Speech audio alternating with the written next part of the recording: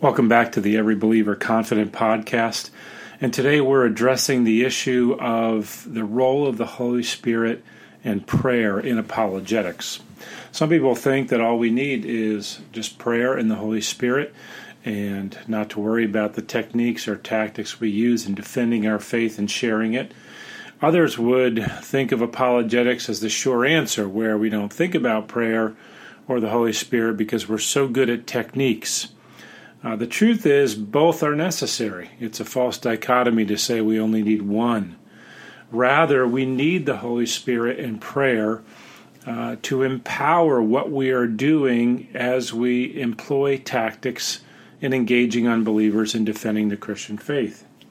So let's start with the Holy Spirit. What role does the Holy Spirit play in the apologetic encounter when I'm talking with an unbeliever about the gospel? Well, first of all, as Scott Oliphant at Westminster Theological Seminary says, the Holy Spirit is the power and ultimate persuasion behind apologetics.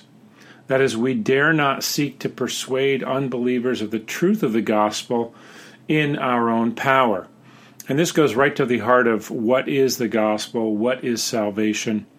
We'll cover that in future episodes, but very quickly, if we think of salvation merely as a ticket to heaven, then it's hard to really imagine where the Holy Spirit is needed in that.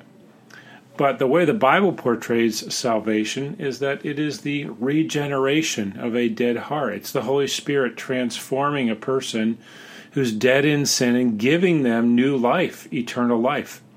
It's also union with Christ, where we are brought into a real spiritual union with Jesus Christ. And obviously that is not something that can happen through human effort. The Holy Spirit has to be the one who causes that to happen. So when we share the truth of the gospel, we have to remember that our part is to share the truth, to plant seeds, to tell the story of Christ and to defend it the best we can, while we realize that it's the Holy Spirit who has to convict someone of their sin. The Holy Spirit is the one who has to draw that person to belief in Christ.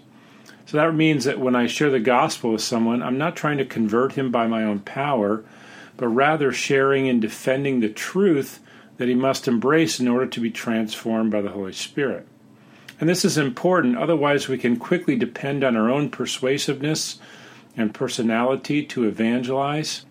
We can come to believe that it is our eloquence and ability that brings people to Christ. Some people are naturally gifted with outgoing personalities. They talk to people easily. They start conversations with strangers and are winsome and friendly. And that is not bad. However, if we begin to trust in that, and that becomes all that we depend on is our own friendliness, we will quickly depend upon ourselves and not on the Holy Spirit.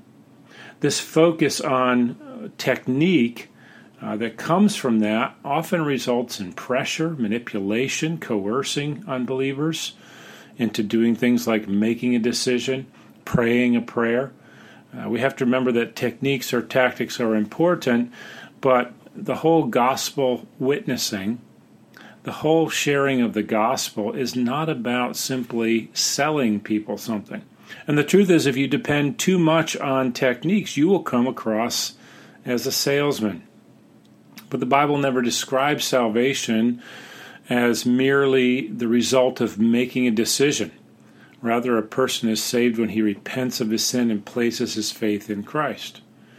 So in order for a person to repent, he must first be convicted of his sin to the point that he wants to turn from sin to Christ. And this will not happen if the Holy Spirit is not bringing that conviction, drawing him to Christ. Also, while we confront unbelievers with a need to repent of sin, only the Holy Spirit can produce real repentance. Think about Esau.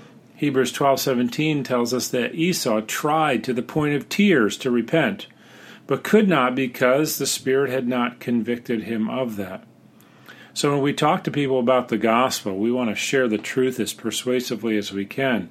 But unless the Holy Spirit's convicting them, drawing them, showing them their need for Christ, we cannot bring them to conversion. We can't make them be saved. Only the Spirit can do that. Secondly, along with the Holy Spirit, is the matter of prayer. Prayer is so important when it comes to salvation. Apologetics is a spiritual battle more than it is an intellectual battle, because an unbeliever's opposition to the truth is primarily an ethical one, not an intellectual one. And prayer is the primary evidence that we are depending on God and not on ourselves. So those who pray much are fully dependent. Those who pray little demonstrate self-reliance for the persuasiveness of their witness. When we pray for God to save someone, think about this, we're asking God to override her blindness, to help her see the light of the knowledge of the glory of God, as 2 Corinthians 4:6 says. We're asking God to stop that person from continuing in unbelief. We're asking God to show her the emptiness of life without Christ. In every version of our prayers for unbelievers, we are asking God to do what we cannot. And this is why prayer is so important.